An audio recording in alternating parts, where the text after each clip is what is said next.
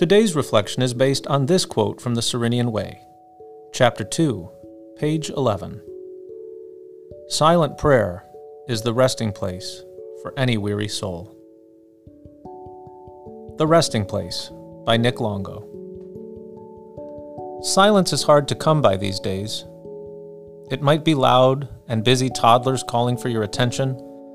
Maybe it is the constant ping of text messages, social media updates, or maybe a constant stream of news vying for your attention. For some of us, it might even be the noise we carry inside our heads that screams at us from memories in our past, or that voice that tells us that we aren't good enough. Jesus says, "Come to me, all you who are weary and burdened, and I will give you rest."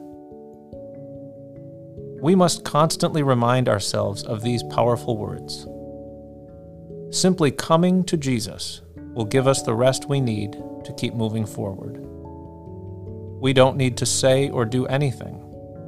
We only need to turn our attention to Jesus, and He will provide all that we need. I love to reflect on the silence that was shared between Jesus and St. Simon of Cyrene as they carried the cross together on the road to Calvary. It was in the silent moments as they embraced the cross where I imagine, together, they drew the strength to take each step. During those moments, I'm sure the crowds yelled, maybe threw things at them, or maybe the soldiers taunted them along the way. But I'm certain that they didn't focus on any of that. Instead, they focused in silence on one another, and because of that, were able to journey forward.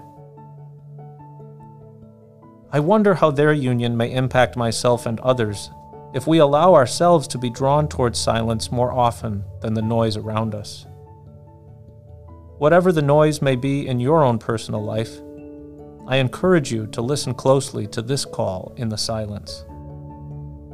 Be drawn to the peace of Christ that will give you rest and the strength you need to carry your cross forward. A question to pray with today: how can I more intentionally tune out the noise in my life and find time for silent prayer? Today's action step: make intentional time for silent prayer.